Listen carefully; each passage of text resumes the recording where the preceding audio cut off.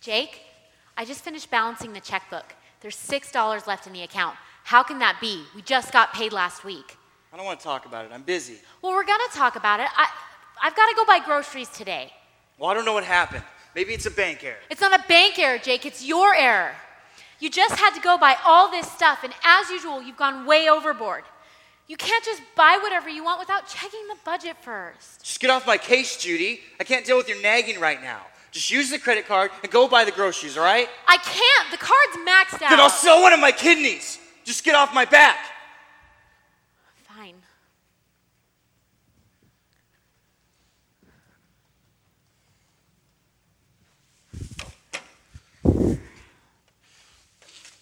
Moron.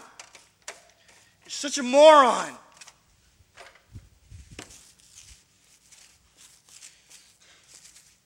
Why do I get so angry?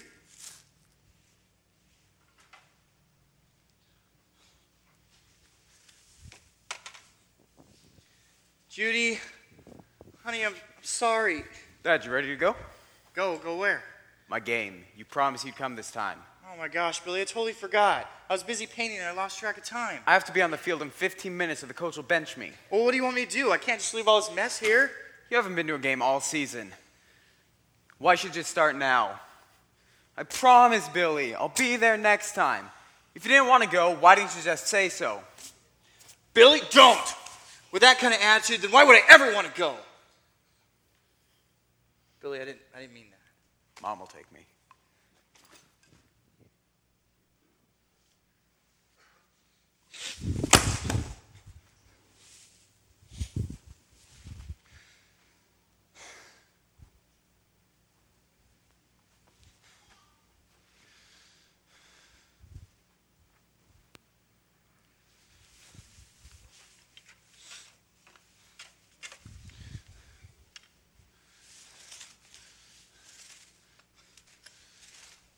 Sorry, Billy.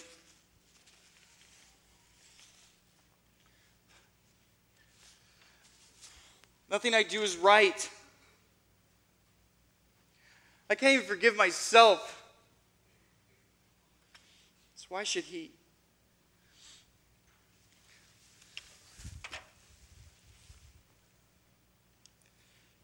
Hey, Jake, how's it going? Greg, what happened to knocking? Since when does your brother have to knock? What are you doing here? Just saying hey before Billy's game, but it looks like you're not going. What is that supposed to mean, huh? Nothing, man. It's just an observation. Yeah, right. You don't ever just make observations. You don't think I'm a good dad, so just like always, you're going to come in here and try to play the hero. What is your problem, man? I just like watching my nephew play ball. I don't need you to step into my role. I'm his father. I never said you weren't. Jeez, Jake, get a grip. Greg, wait. Man, you are out of control. I got a game to catch.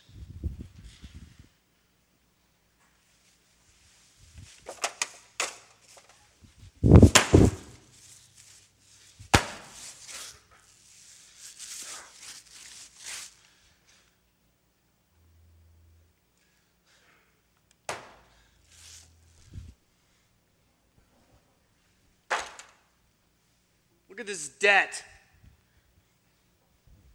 This mess. My own son hates me.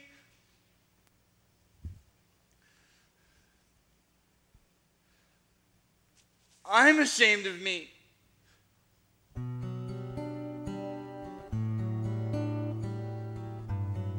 I need to change. I don't want to be this anymore.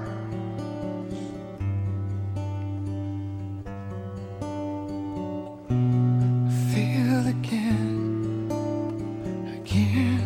and again. I let you down. Tried once more. When will this end? I don't know what to do. I can't cover it.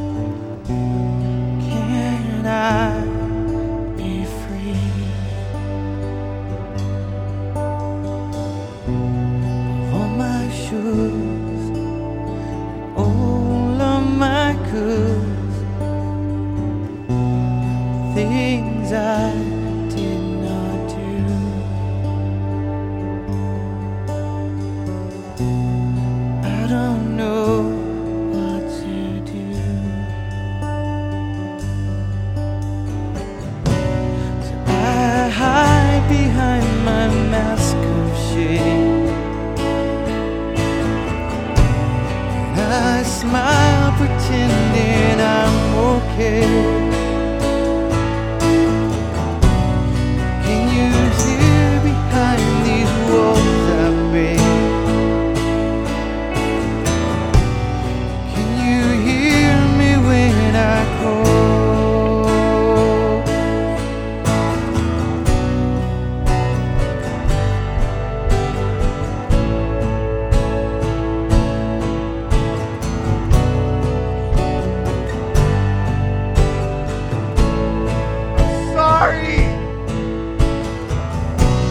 I'm sorry for all of it.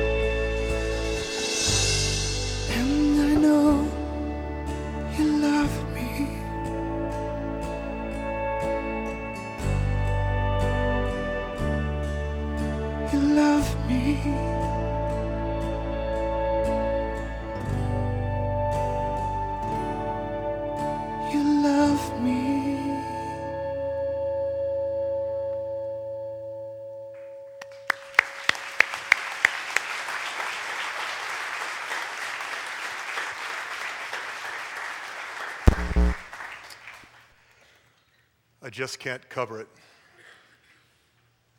That's the cry of a heart buried by shame, guilt, and failure. I run into folks all the time who live just like the character we saw in the sketch. They suffer from self-hate, from shame, and what breaks my heart and what breaks the heart of God is that they have no idea how much God loves them.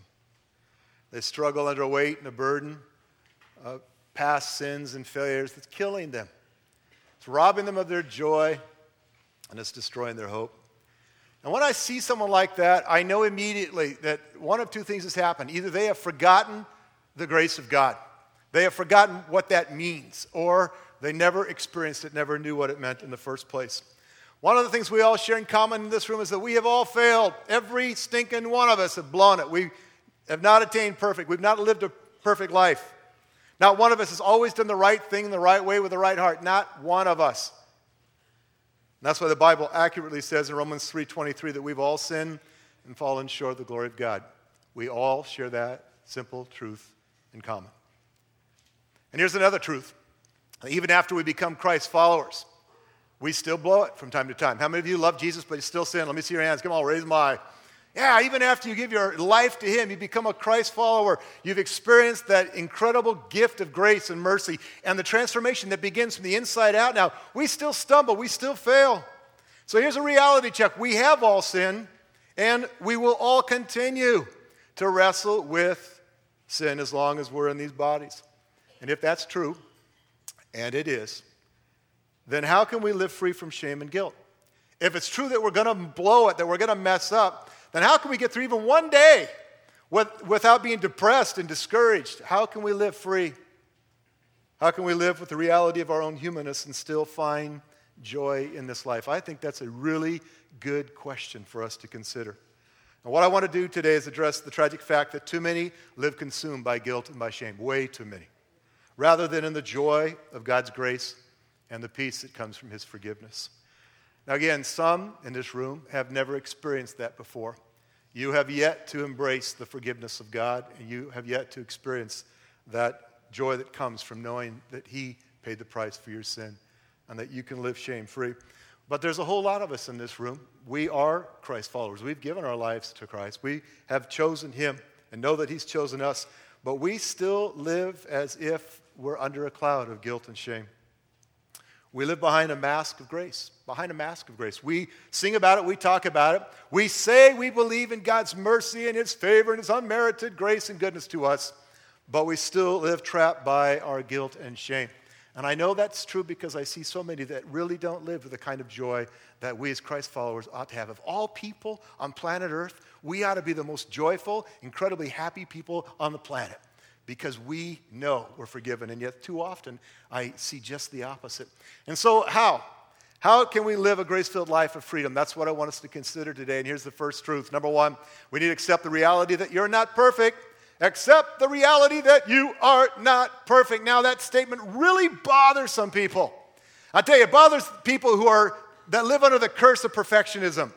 And you know who you are, and I'm one of them. I'm with you. And some struggle. They believe that they just have to do better and attain more and get and become perfect if they're ever going to really be accepted and loved for who they are. And so there's some who struggle with what I call the curse, and it is the curse of perfectionism. And when I make the statement, accept the reality that you're not perfect, you don't want to hear that. That's the last thing you want to hear. Nope, I may not be yet, but I'm going to get there, is what you want to hear. Others, the self-righteous, this statement ticks them off. What do you mean I'm not perfect? Of course I am. Don't you see all the good I do and all the great things I accomplish? And they have fooled themselves into thinking for some silly reason that they actually have reached the level of perfection. And so on the one hand, there's the people who struggle with the curse of perfectionism. They hate that statement, and those who think they've got themselves there already, and they hate it. But here's what happens if you expect perfection. Listen carefully. Here's what happens. On the one hand, you'll either end up being miserable all the time because you're never going to make it, or you're going to suffer from pride because you're constantly going to be patting yourself foolishly on the back. And neither of those things is what God wants for you. Here's what the Bible says, Proverbs 20, verse 9. Who can say, I have kept my heart pure and I am clean and without sin? And the answer is nobody. No one can say that. Who can say, I have kept my heart pure, that I haven't blown it? Now, I know this may be shocking news for some of you, but let me just say it clearly. On this planet, at this time, in these earth suits, in these bodies, you are never going to reach perfection in this life. Some of you think about, doesn't God's word say, be holy even as I am holy? Doesn't it say that we're to strive for perfection and that we're to work hard at becoming all that we can be in Christ? Yeah, of course it does. We are. It's a godly goal. It's an admirable goal. Pursue holiness. Please do not misunderstand what I'm saying. Yes, we want to try to please what God has done for us and demonstrate what He's done for us in a lifestyle and the way we live. Of course we do. But don't beat yourself up when you stumble and fail, because you are going to do so. Just grow through it. Grow through it. A long time ago, I was actually a certified USA track and field coach, and I coached high school track for quite a few years. And I loved that. It was fun. It was a great experience in my life. But one of the events that's very difficult to coach is the hurdles. Now, pole vault and high jump are difficult as well, but the hurdles are a tough event to coach people in. Especially this one girl. I won't share her name with you because she's one of my Facebook friends. But she's about 4'0", and she wanted to run the hurdles. Now, the problem is when you're really short and the hurdles as high as you are, it's more like the high jump than it is running. But she had it. She was quite athletic, and she was convinced she could do this, and she wanted to be good at it. And so we tried. We taught her the technique. We showed her what to do and explained the form and what she had to do to run the hurdles. But almost every time she'd go out there, she'd trip the hurdles. She'd drop not just one, but most of them. And she'd get so frustrated. You know what I mean, trip? Probably her tail leg would catch it, if not her front leg, because she couldn't get over it in the first place, and would just drop that thing over. And it frustrated her to no end. And sometimes she gets so mad at herself, she'd just walk off and just leave. In fact, I saw her in a race once get frustrated and just leave. She's gone for the day.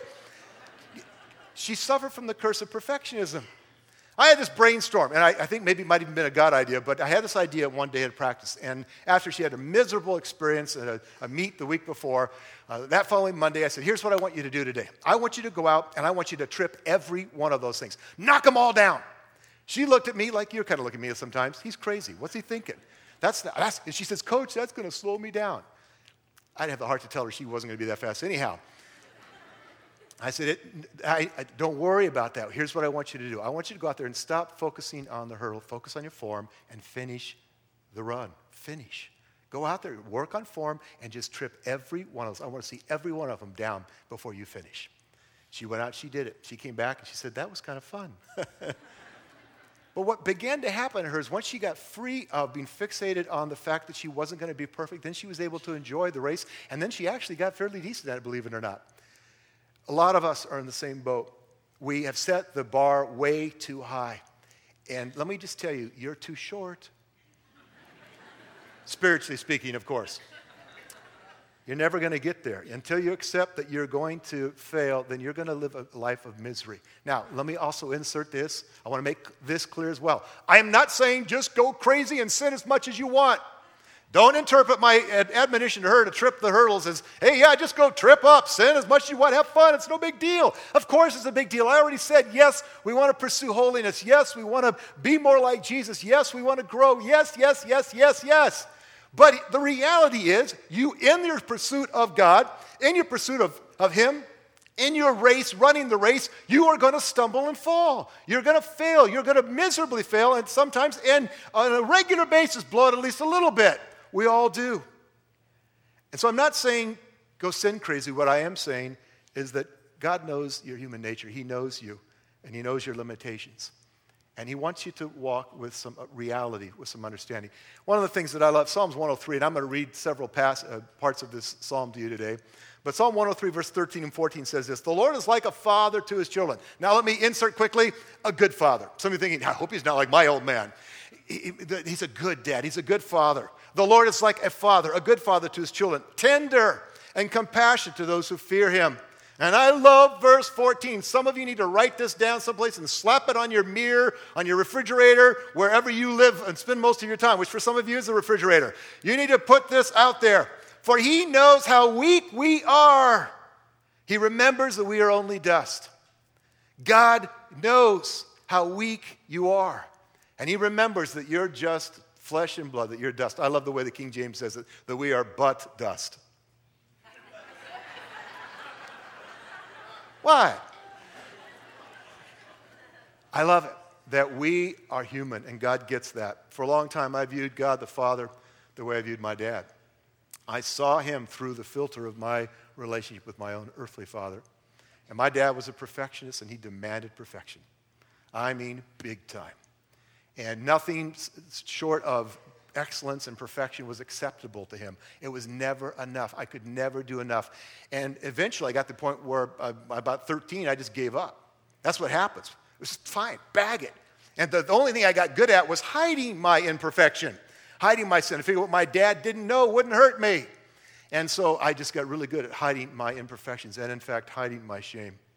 Too many live just like I did, with a standard of perfection that sets them up for a life of failure and shame. But what you need to hear today is our God is tender and compassionate. He gets you. He knows you. He knows that you struggle. And here's a powerful truism.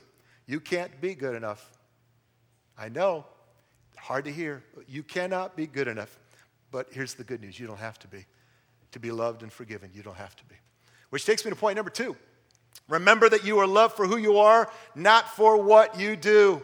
Remember you are loved for who you are, not for what you do. You see, because of Jesus, and those are the 3 most important words, because of Jesus, you and I are not ultimately defined by what we've done or what we do, but by who we belong to. We're not defined. Your identity is not wrapped up in what you have done or what you're even doing, but in who you belong to. God doesn't love me because I'm good enough. He loves me because He's good enough. That's a really good point for thank you, God. Amen. Something? Yeah. God doesn't love me because I'm good enough. He doesn't love you because you're good enough. He loves you because He is good enough. And so we can live loved and we can live forgiven. We can know him. In fact, in Romans 5, 6 to 8, it says this. You see, at just the right time. And listen for some key words here. When you were still powerless, Christ died for, here's another key word, the ungodly. Very rarely will anyone die for a righteous person, though for a good person someone might possibly dare to die. Verse 8, but God demonstrates his own love for us in this. While we were still sinners, far from him, Christ died for us. This means that long before you and I even acknowledged his existence, let alone his love, Jesus died for us. The key words, powerless, ungodly, still sinners. That defines and describes what we were, who we were before we came into a relationship with him. And the fact of the matter is the Bible says God loved you nonetheless. God's love for you is not based on your performance. It never has been, it never will be. Are you listening? God's love for you is not based on your performance. It never has been, and it never will be. Too many find it difficult to accept that the past is past, and that's why they truly can't live free from it. I have a friend, her name's Diane. I haven't talked with her in, 10, 15 years, but a long time ago, she and I got to know each other, and I got to know her story, and I was always so moved by it. You see, when she was a teenager, not once but twice, once at 17 and once at 19, she had an abortion, 2 abortions in her life before she became a Christian. Now, when she gave her life to Christ, she believed, she accepted the fact that she was forgiven, that God had forgiven her for all her sins. But she lived for a long, long time under the cloud of guilt and shame for the abortions that she'd had. She always saw herself as Diane, a Christ follower, ... with a secret shame, the secret shame of abortion. She was in her mid-30s, and she was at a women's conference, and I don't remember the speaker, but she's at this conference, and the woman that was shared her story, and how she had had an abortion, and how God had forgiven her and set her free. And as she listened to this woman's story, a light went on. I mean, it's God, the Holy Spirit, that sometimes just illuminates something. Finally, she got it, that God loves me not for what I've done, not for the sins, but he loves me for who I am in him, that he loves me. She saw that she wasn't Diane / shameful because of her past, Diane, a daughter of the king. Now, you and I will probably never forget what we've done. She never forgot. But who we belong to is what matters. And if you're a Christ follower, listen, you belong to him. You belong to him. And when we come to him, we are just washed like this tidal wave of his mercy and his grace and his forgiveness washes us clean. And he chooses to forgive us and to remove our sins as far as the east is from the west. Let me read another passage from Psalm 103, verse 8 to 12. It says, the Lord is compassionate and merciful, slow to get angry, and filled with unfailing love. Not conditional love, not temporary love, not love based on your performance, unfailing love. He will not constantly accuse us, nor remain angry forever. He does not punish us for our sins. He does not deal harshly with us as we deserve. Verse 11, for his, here it is again, unfailing love toward those who fear him is as great as the height of the heavens above the earth. He has removed our sins as far from us as the east is from the west. Let those words sink in. He removed your sins as far as the east is from the west. If I'm going east, when am I going to end up going west? Never. As long as I'm going east, he separated them from us, removed them from us. The very word grace means unmerited favor, his unmerited love and goodness to us. And a massive, huge part of that is that he's removed our sins. He's so good that he's separated them from us forever. I'll hit a bit more on this in just a moment, but here's what I want you to get. Never forget this truth. Never forget this. You are loved for who you are, not for what you do. You are loved for who you are in him, not for what you do. Does that mean what you do is unimportant? No. But when you get this truth, when you understand that you're loved for who you are, and that nothing is going to ever separate you from that love, that it's an unfailing love, then the response of a heart that gets that is, oh God, I want to be more like you. Oh God, I want to do things that honor what you've done for me. When we live in this world of perfection and we're trying to attain it on our own because we think we have to earn it from God and we fail, we live under this cloud of guilt and shame and misery because we never get there. But when we understand that God loves us just the way we are, and He is committed to that, it's an unfailing love, then the response of our hearts to that kind of love is, oh, God, thank you. And because of that love, I want to honor you. I want to serve you. I want to give up my all because you've given your all for me. Do you see the difference? Rather than this curse, rather than this misery, rather than this joyless existence, we come to God and say, God, I know right now that I failed, I blew it, I was an idiot. But I know you love me. And so I come to you in that love, and I respond to that love, wanting to be more like you. Never forget He loves you for who you are, not for what you've done. Here's the next thing, number 3. Here's the next thing to help you live a grace-filled life of freedom. Become an expert at confession and repentance. This will help you. You are loved no matter what. Absolutely, period. No question about it. But if you want to better experience that love, then when you fail, run to Him rather than from Him. The fact is, the truth is, I'm loved no matter what. But for me to experience that love, to know that love, to encounter that love, I need to run to Him, not from Him. Those who think they can keep their sins secret and hidden from God usually distance themselves from Him. And what God wants us to do is run to Him. I've always loved my children, my 4 kids. I have loved them. I love my grandchildren, 3 and another one on the way. And I love them when they're good, and I love them when they're not so good. I love them when they're just downright bad. And I'm an imperfect father. I love my kids no matter what. But when they blow it, and they come to me in humility and in honesty and truly sorry, say, Daddy, I'm sorry. The response of my heart to them is love, and it's in that moment that they realize, wow, Dad loves me even when I'm an idiot. Dad loves me even when I mess up. And again, I'm an imperfect father. And here's another, by the way, they even get to experience my love in discipline. That's a whole other topic we don't have time to go to. Hebrews chapter 12 deals with that. Those whom the Father loves, He disciplines. In love, we discipline even. We want to help them become all that they can be. And my children have known that even when they're imperfect, when they fail, and even when I discipline, they always know, Daddy loves us. Daddy loves me. And if that's true of me and my human ability as a father, how much more true is that of God? What God says is, come to me. And one of the ways that He has given us that helps us deal with this on this level, on a relational level, one of the ways that we learn to confess and to repent is that we do it with each other. James 5:16 says, confess your sins to each other and pray for each other so that you may be healed. James, the half-brother of Jesus, said, here's what really is important for you to understand. Confess your sins. Don't hide them. Don't cloak them. Don't run from them. Embrace them. Own it.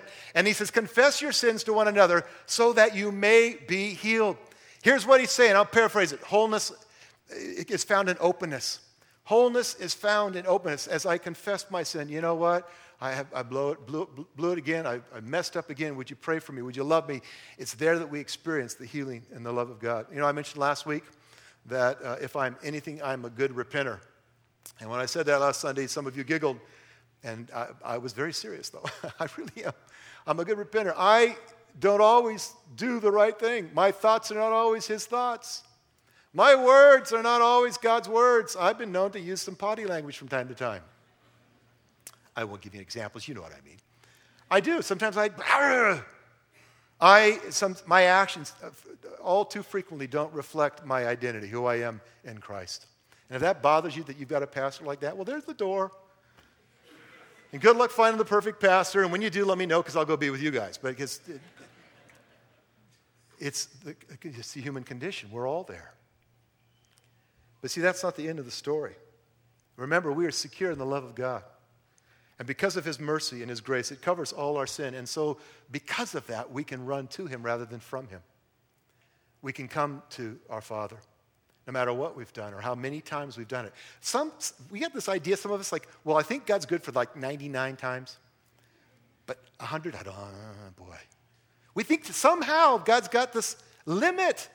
But it's unfailing, unconditional, unlimited love and grace and mercy for us. Yeah, I'm growing and I'm changing. I'm moving forward, becoming more of who I truly am in Christ. But it is not without some stumbling and failure along the way. And here's the thing. I want you guys to understand this. The secret to living in joy is to just deal with it, confess it. The reason why I don't have a problem telling you guys I'm not perfect is because there's a freedom that comes with that. If I have to pretend to be perfect, do you think I'm going to be a very happy guy? Go like this. No, of course I won't be. Neither are you. There's joy. Our unconfessed sin, all it brings about in us is this insecurity. What if they find out? If they really know me? What if, and we live in that insecure place. And too many who live behind the mask of grace live as pardoned slaves rather than forgiven sons and daughters of God. And so instead of the walk of shame, instead of living there and staying there, we can boldly come to his throne of grace when we fail.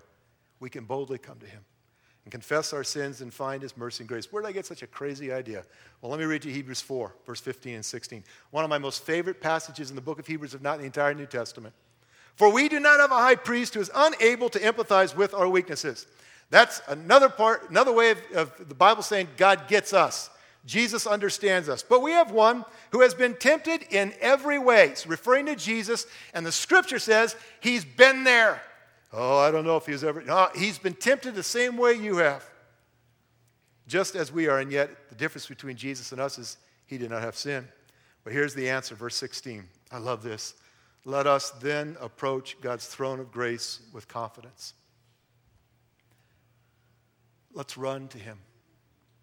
Let's approach the throne of grace. We think throne and we think scary. God big, me small. God good, me bad. And we get all freaked. And yet the word here is let's approach the throne of grace with confidence, with boldness.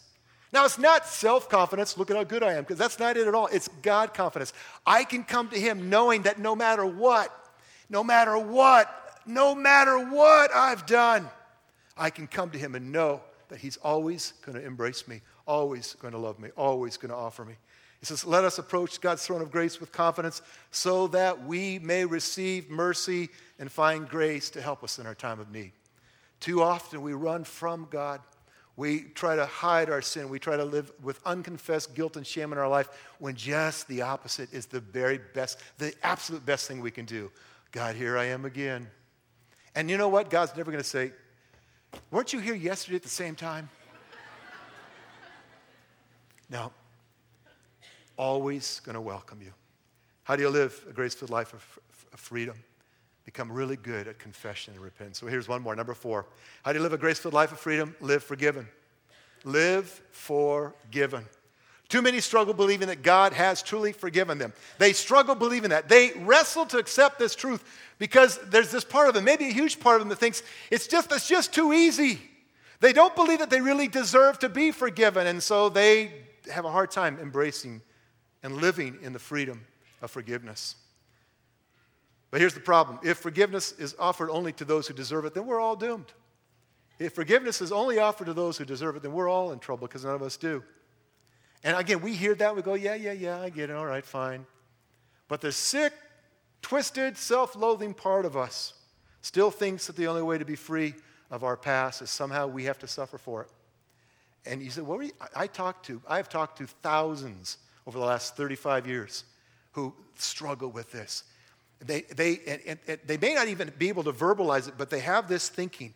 I know God's good, and I know he forgives me, but surely I have to suffer too. Surely there must be something that I have to do. I've got to somehow compliment what God's done by suffering alongside him. I want you to understand, though, that there's no amount of Hail Marys or penance you can pay. There's no amount of work that you can do that's going to absolve you of your sin. And I get that from the scriptures. It says Christ paid the penalty for us in full. Notice here what it says in John, 1 John 2:12. John says, I'm writing to you as God's children. That would be you if you're a Christ follower. I'm writing to you as God's children because your sins, listen carefully to these words, have been forgiven through Jesus. I'm writing to you because of who you are, your identity, because of who you are in Christ. And I'm writing to those who have been forgiven through Jesus. Notice he didn't say might be forgiven if they work really hard. He didn't say, well, will be forgiven if, at the end of their life, the good balances out with the bad. No. He says, I write to those who have been forgiven. And he didn't say that we're forgiven because of what we do. Notice that here as well. But because of what Jesus did. He says, through Jesus. 2 words that change everything. It's through him, through Jesus. Earlier I quoted Romans 3:23. All have sinned and fall short of the glory of God. And if you've been a Christian any length of time, you probably have heard that verse hundreds of times. You probably have it memorized. And it is a truth. All of us have sinned. All of us have fallen short of the glory of God. But guys, I want you to see something today that ought to just rock your world. That sentence doesn't end there with a period. Wouldn't it be really depressing if that was the end? You've all sinned and fallen short of the glory of God. Period. You check it out in your Bible. But here's what it says. It's a comma. Verse 24 is the rest of that sentence. And are justified freely by his grace through the redemption that came by Christ Jesus. All sinned and fallen short of the glory of God, but the story doesn't end there. We are justified. That means made as if we've never sinned, just as if we've never sinned. Justified freely by God's grace. Through, here it is again, not through how hard we've worked, all the good stuff we've done, but through the redemption that came by Jesus Christ. Through our relationship with him, he paid the penalty in full, and we can experience full, complete forgiveness. We cannot stop at sin or fallen glory. We cannot put a period where God has put a comma. We must move on to grace. There's another verse known by many, Romans 6:23 says, for the wages of sin is death. And again, we read that and go, yeah, I know, and I so deserve death, and I'm just a miserable worm. But it doesn't end there either. The rest of that verse is, but the gift of God is eternal life in Christ Jesus our Lord. Too often we fixate on sin. We fixate on death and all that we think we deserve for blowing it and being idiots. And no wonder we find it hard to accept that God truly has forgiven us. No wonder we find it hard to forgive ourselves. We're thinking punishment. God is thinking Christmas. We're thinking, I deserve to just be whacked around by God. And God's saying, no, let's party. Let's celebrate. I've got great news for you. It's Christmas. I got a free gift from you. He says, I know all about you, what you've done. Just come to me and receive my indescribable gift. Amazing gift of grace and forgiveness. And the completeness, the fullness of that gift, don't miss this, is that not only does he completely forgive you, but you can completely forgive yourself. You can live free. Lamentations 3:22 and 23. Because of the Lord's great love, we are not consumed. Let me put that in a modern way. Because of God's great love, we're not eaten up, gobbled up, spit out. We're not blasted. We're not blown up. We're not destroyed. Because of God's great love, we are not consumed. For his compassions, and here it is one more time, his compassions never fail. Never fail. And verse 23 says, they are new every morning. Great is your faithfulness. You can get up tomorrow morning, and it doesn't matter that you blew it today, and I'm sure most of you already have, or you will before the day's over. In some way, you'll think something you shouldn't think. You'll say something you shouldn't say. You'll not do something you should do, but you can wake up tomorrow, and it's a brand new day. God never says tomorrow morning when you get up, say, good morning, Lord. Yeah, well, it might be good for you. Let's talk about what you did in the last 24 hours. Doesn't happen. They are new every morning because he's faithful. If we refuse to believe that we can and that God can and will forgive us, or if we refuse to forgive ourselves, we are essentially saying that God's grace is just not quite enough. It's good. Thanks, God. Good job. 2 thumbs up, God. But if we refuse to receive that gift or to forgive ourselves, then what we're really saying in essence is, yeah, it's just not quite enough, God. And I'm begging you today. I am pleading with you. Pleading. Please don't value your opinion more than God's. Please do not value what you think more than what God thinks. Don't talk about grace, sing about grace without walking and living and soaking up every ounce of grace every day that God has for you. And for some of you, that means you're going to have to learn to stop listening to a self-voice. I prayed with a woman after the first service, and for a long time, she's listened to the self-voice. You failed, you're miserable, you don't deserve God's love. And she's had that self-voice those tapes playing over and over and over again. And I told her, I'm telling you, you got to stop. You got to press the stop button on that and learn to play the truth. That there's no condemnation. Romans 8, some of you need to camp out there this week because it talks about how we can't be separate from God's love, but it begins with this. Now there's therefore no condemnation for those who are in Christ Jesus. No condemnation. None. Zip. Nada. Nothing. You've got to worry about no condemnation for those who are in Christ Jesus. Stop listening to self-voice. And if that's not bad enough, there's another voice. It's the voice of the enemy. The Bible, by the way, calls him the accuser, calls Satan the liar.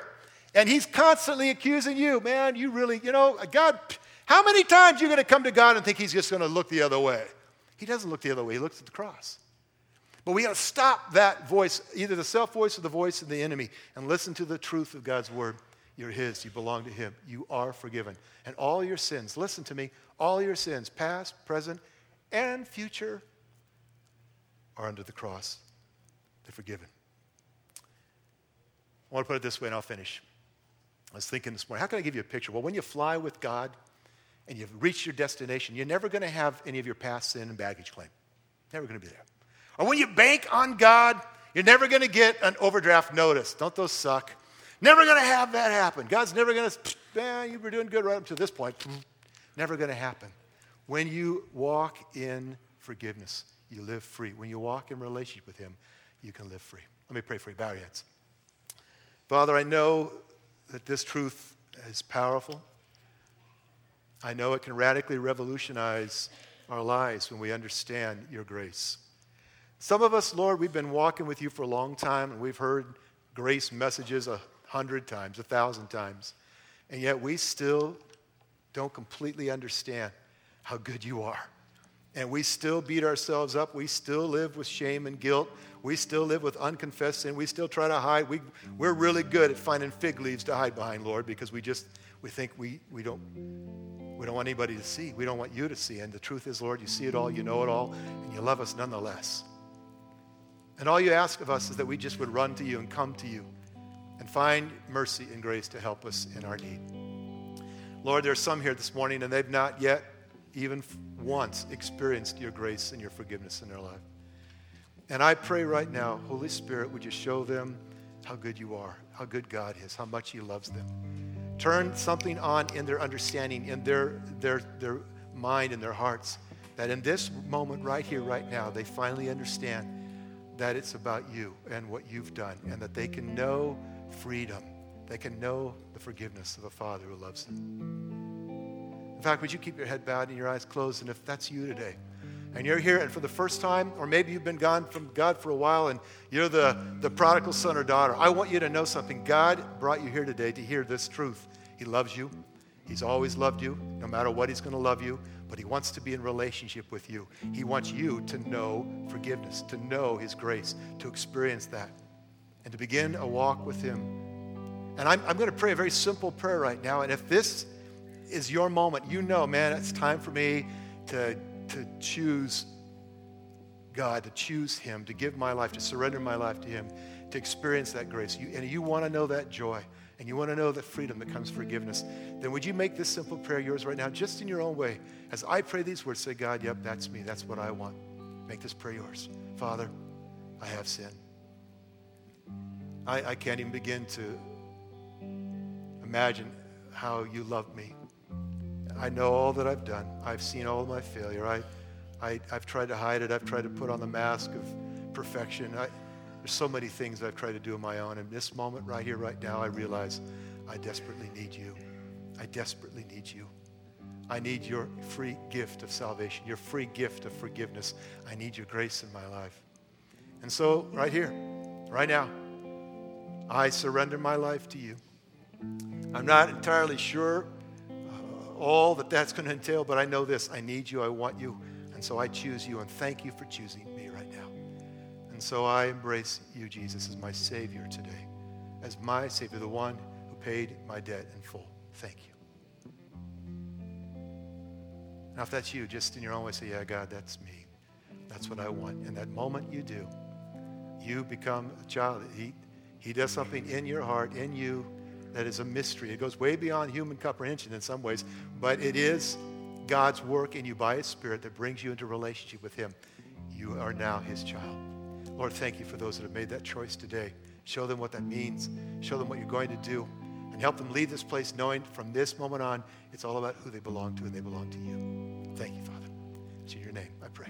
Amen. Often we finish with a song at the end of the service that we sing together. I'm going to ask you to do something a little different today. Remain seated. And Joe and the band is going to sing one of my favorite songs. And I want you to listen to these words. If you want to join, if you know the song and the chorus, you feel free to sing, but the words will be on the screen. But I want you to let these words go deep, because these words are true now. If you begin your life today as a Christ follower, they're true for the first time for you, and they're true for all of us who have given our lives to him. The ushers are going to come. We're going to give because we love his goodness and his grace in our life. So let's give as we listen to this, and I'll come back up. You know, most of my life, up until the time I was about 28, 29, my mental image of God was always like this. He had his arms crossed and a scowl on his face. And that's the way I always thought God was with me. Kurt Bubna, you are such an idiot. And I really never understood that the way God actually is toward me until I became about 28, 29 years old was, this is his posture. Come, I love you. Yep, I know you blew it. Come to me, run to me. Run into my sweet embrace. That's the image I want you to have of God today. Let's stand together. If you need prayer team will be down front. There's communion on both sides of the room. If you began your life today as a Christ follower, tell somebody. And on the tables out by the doors, there's a package for new Christians. Pick one of those up. We want to walk with you in the beginning of a great journey of being a Christ follower. So let us know and pick one of those up. Sign up for SOS out in the lobby if you'd like to. Next Sunday, bring your cool bikes, your cool cars, and appetite for some hot dogs. God bless you guys. Have a great week walking with Jesus. Thanks for coming.